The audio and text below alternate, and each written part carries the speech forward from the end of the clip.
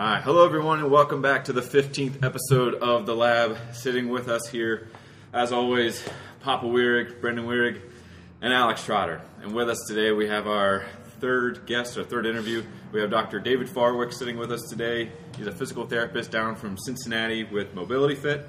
So we're going to talk a little bit today about the fears of social media and how some influencers have gone about putting out either absolutes or sometimes even misinformation out in training. You have different athletes or patients coming up and bringing things either from TikTok and Instagram nowadays. So, so kind of knowing, without, destroying that, relationship you built with that athlete, kind of going and doing your own research into that. But we're going to talk a little bit about this today and kind of maybe even get some feedback later on. But just kind of leading off, we'll kind of give a little bit of background with Dave. Dave's a double graduate from the University of Dayton. He's a double flyer. Went to PT school with Dave. Dave is an avid fitness enthusiast. He goes to, well, Dave, why don't you give us a little bit of a background on you? Yeah, sure. Naturally, I think like a lot of us, athletics kind of led us to where we're at. Always wanted to have that higher degree. Naturally, you get hurt playing baseball, and you need a competitive outlet. So kind of led me to fitness, strength conditioning, good positive way to blow off stress. And I always wanted to kind of marry myself with athletics, CrossFit community, etc. And I've kind of bounced around gym to gym, and now I make my home at Homegrown Fitness. Shout out to Alex Bookout, where basically it kind of marries powerlifting with CrossFit, kind of running 3-week waves, very similar to like the West Side Conjugate type of deal. That's Boogie, right? Yeah, absolutely. I know him from a sweatshop back in the day. Yeah, and that's actually where he just kind of defected from, started his own spot. So yeah, good for him. Yeah, stuff's going good, and he's got his own community, and happy to be a part of it. That's awesome. So before we kind of get into the topic a little bit about today, we're going to bring up maybe a few examples and just a few different, Instagram or TikTok pages that have been putting out certain types of information. And in regards to social media, with what I've just kind of seen over the last few years, with like the huge increase in the following of pages like Squat University or, Kelly Surratt and, the Ready State, which was formerly Mobility WOD.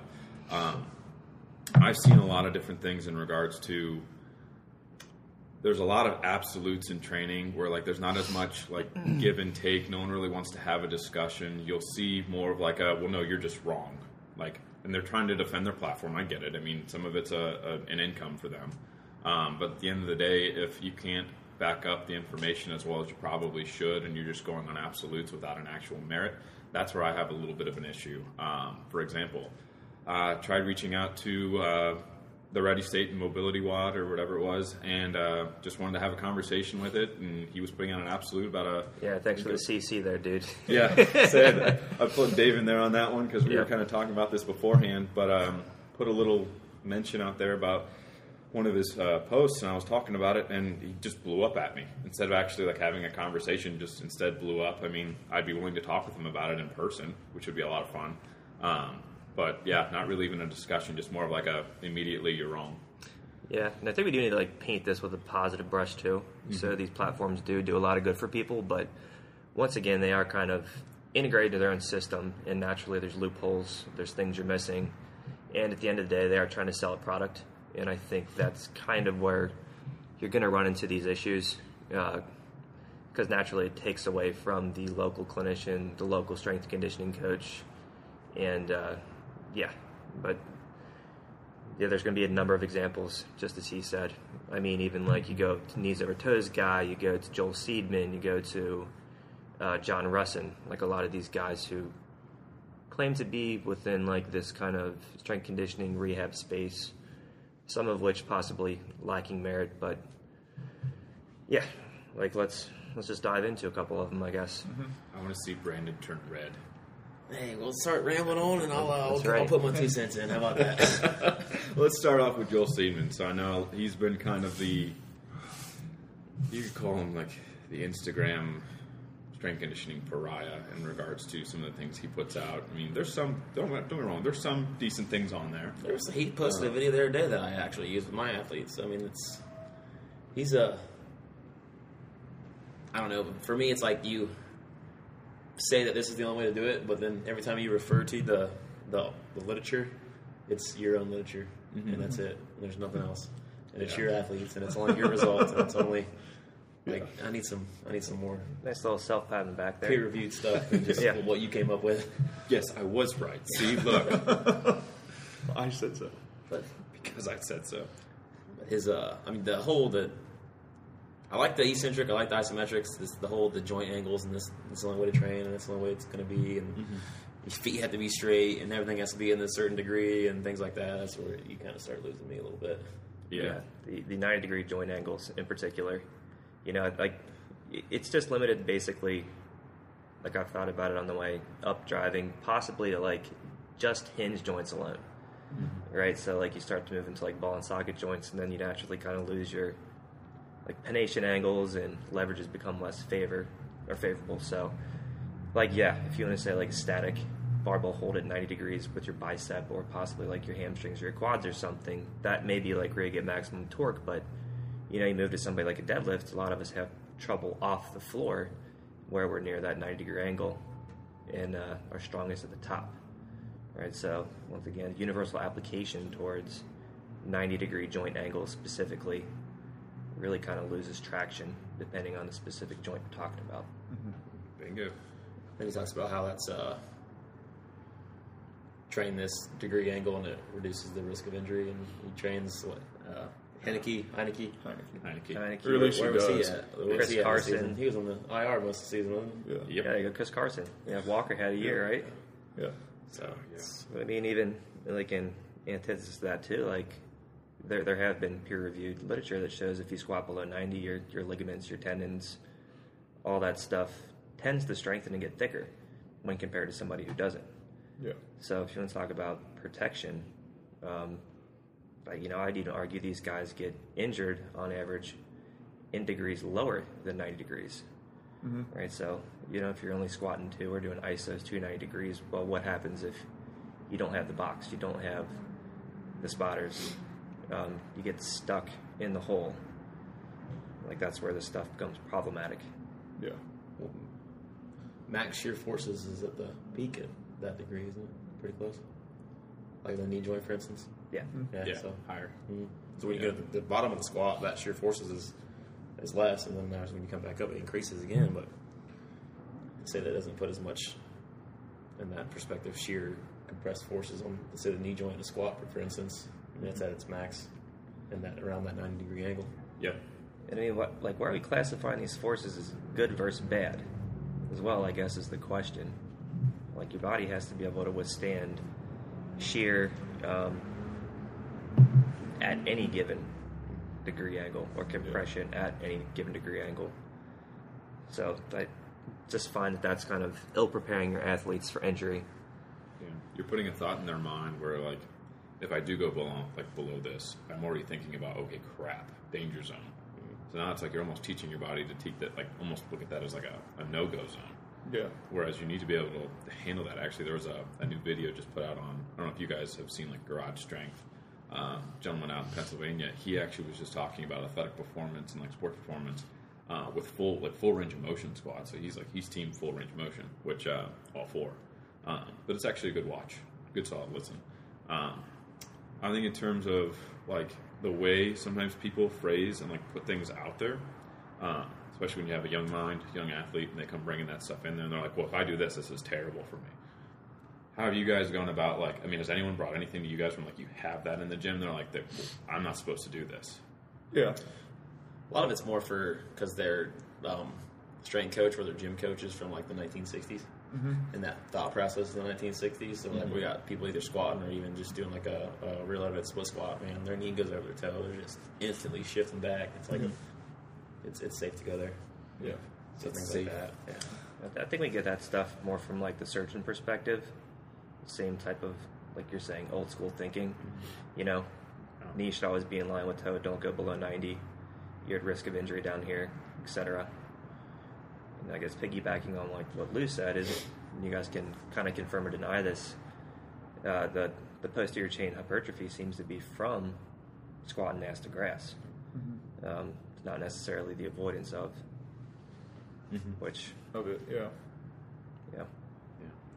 But I wasn't too familiar with one of the guys you brought up, Dave, the Russian gentleman. Dr. John Russin. Yeah, give a little bit of background on that. I think he's a PT that moved from actual treatment more towards programming, borderline performance, but like his whole thing is just push, pull, squat, hinge. But it's kind of a Joel Seedman phenomenon, kind of extrapolated forward, where he'll try to do, what's the 6 different variations of a split squat. Well, if you want to get good at split squat, you got to do a split squat. Like, he just kind of adds complexity to stuff that doesn't necessarily need to be layered, and complexity to try to gain following, to try to gain, I imagine, dollars, etc. But once again, you look into some of these guys' setups and the way they're setting it up with like different bands, chains, trying to do like overload eccentrics, kind of putting like safety bars backwards and like these pieces, and like their programs within themselves are just layered in levels of complexity when specificity and simplicity should be considered king. It takes you 20, 30 minutes to go do a variation of an exercise. It's not going to be simple or effective. And I would say that you probably lose traction with people at like the day-to-day level. Yeah. I was looking at this page a little bit today because I'd never heard of him until you brought it up. So I was kind of started at the top and kind of didn't really go too far down because I feel like it was just, like you said, he was adding things. Like he was doing like a single leg RDL and adding like just his hand would cross his body, and he would talk about like the rotation, things like that, rotation forces, and like the group that we work in, like getting a person to do a single leg RDL to perfection is a good day. Let alone you're going to try to start to add some rotation forces into it and then throw the balance off. And I also feel like he was just kind of repeating things that have already been out there just to get, to make money or to get views. Just reinventing the wheel.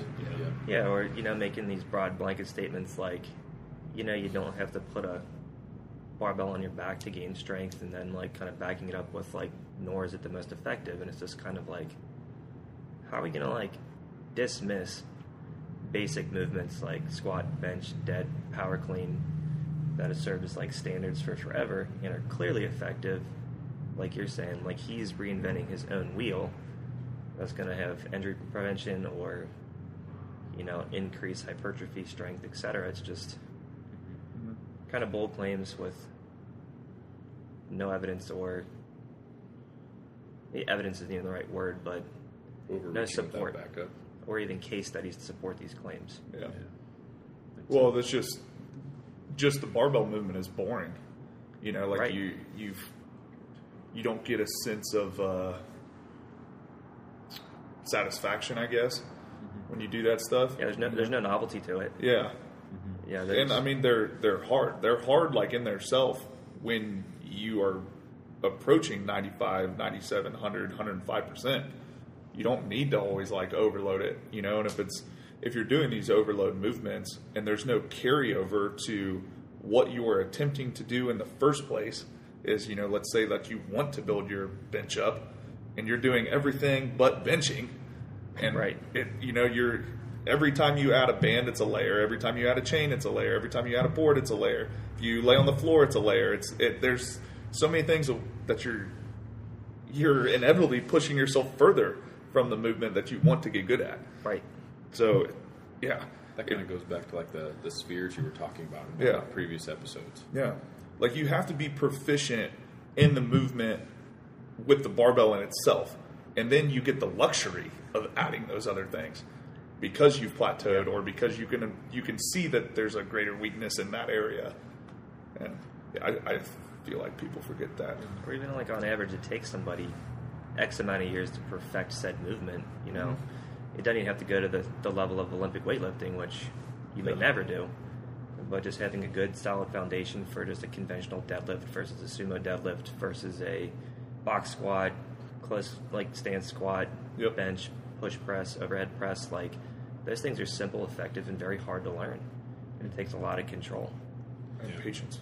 There'll actually be waves where I'll actually take them movements away from athletes. Yep. A lot of my runners actually cross-country distance runners, and even kids, even a college kid that even has like just a huge bilateral shift. We'll just do like either heavy rear elevated split squats, so like safety bar, hand support, or just like 2 to 3 heavy rep max on skater squats. Yeah. We'll do that for like 3 to 4 weeks, and they're like, just when can I squat again? When can I get back to the barbell? They're like just itching. Like, Yeah. Right. I know, man. I feel you. I just Yeah. Everybody wants that test retest, but you got to earn it. Yeah. Yeah. Makes sense.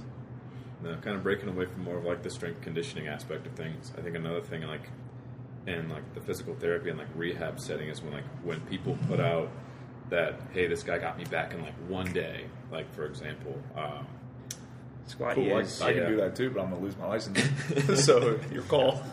Squat U might be the biggest guy for cherry picking people here. Yeah. yeah, Do you guys ever seen those like balance bands that they sold way back in the day? They would have like these 2 like reflective stickers, Yeah. right? And then the claim was you wear these, it improves your balance. What, Yeah. what would they do? They I would. dropped 22 that game. I remember you telling me that. But the way they would do it is they would do a test retest, and then the issue was inherently you knew the answer to the test. So like if you do any test to me, I'll just memorize the results, Yeah. and then you can throw this band on me, and it doesn't matter what you do, I'll improve. Yeah.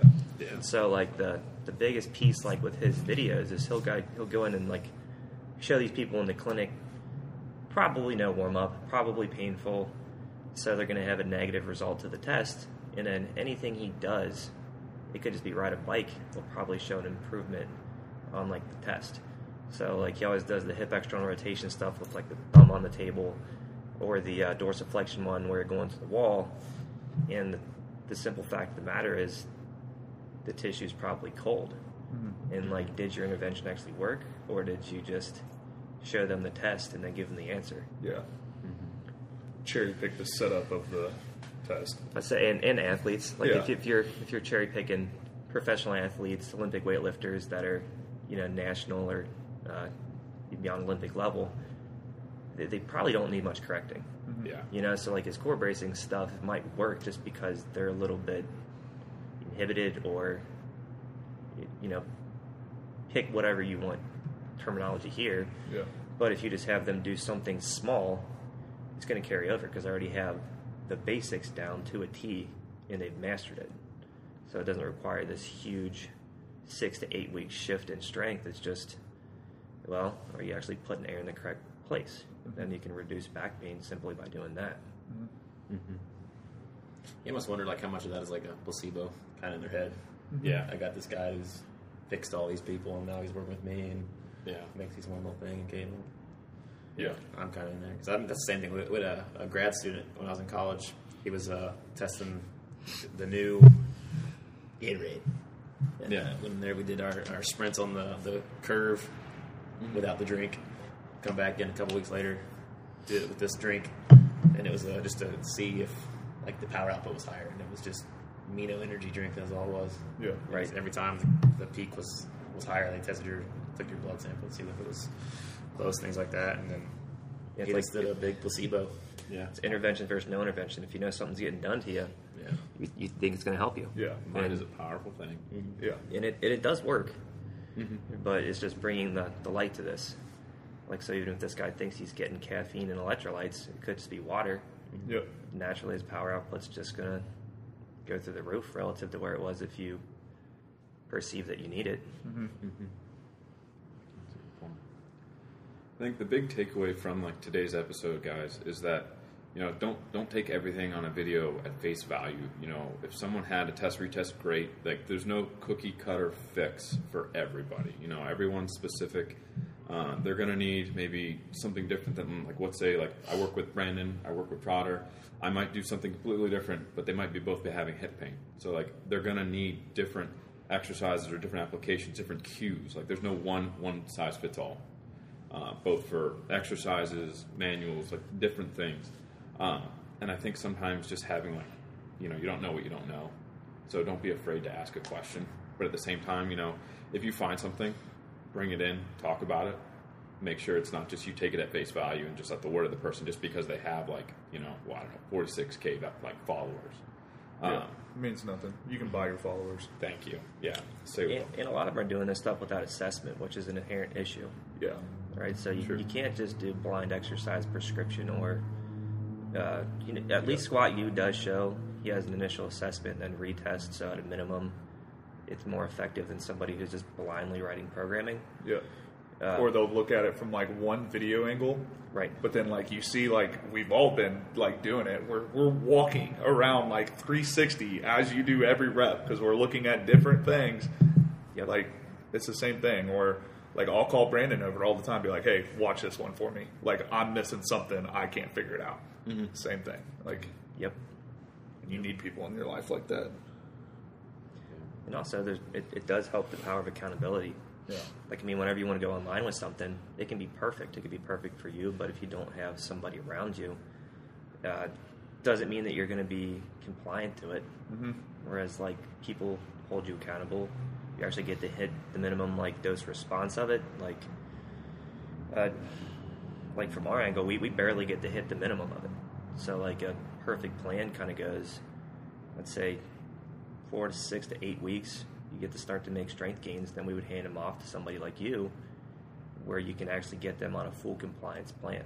Mm-hmm. Yep. And that kind of goes back to, like, why it's so nice to have everything up here because, I mean, it's not like I just lose my patient. I can literally come over here and follow them and see how they're continuing to progress with you guys, which is nice. Yep. And if there's any setbacks or they're ahead of schedule, we all can reassess it. Mm-hmm. So at the end of the day, it's for the athlete. Exactly. You know? Yeah. It's a team. We get them back together, get them moving. But, no, guys, we hope you guys enjoyed today's episode. We hope you guys take more consideration into when you guys go about following certain influencers out on, Facebook, your Instagram, Twitter. Don't take everything at face value. If you aren't sure on something, but you'd say, hey, it worked for this person. Well, that's great for that person. You're different. But if you guys have any questions about today's episode, reach out, let us know. Dave, thanks again for coming on and talking with us again. Thanks for having me. Hope you enjoyed, getting to come up here and see everything and get a chance to meet these two. But we'll see you guys next time.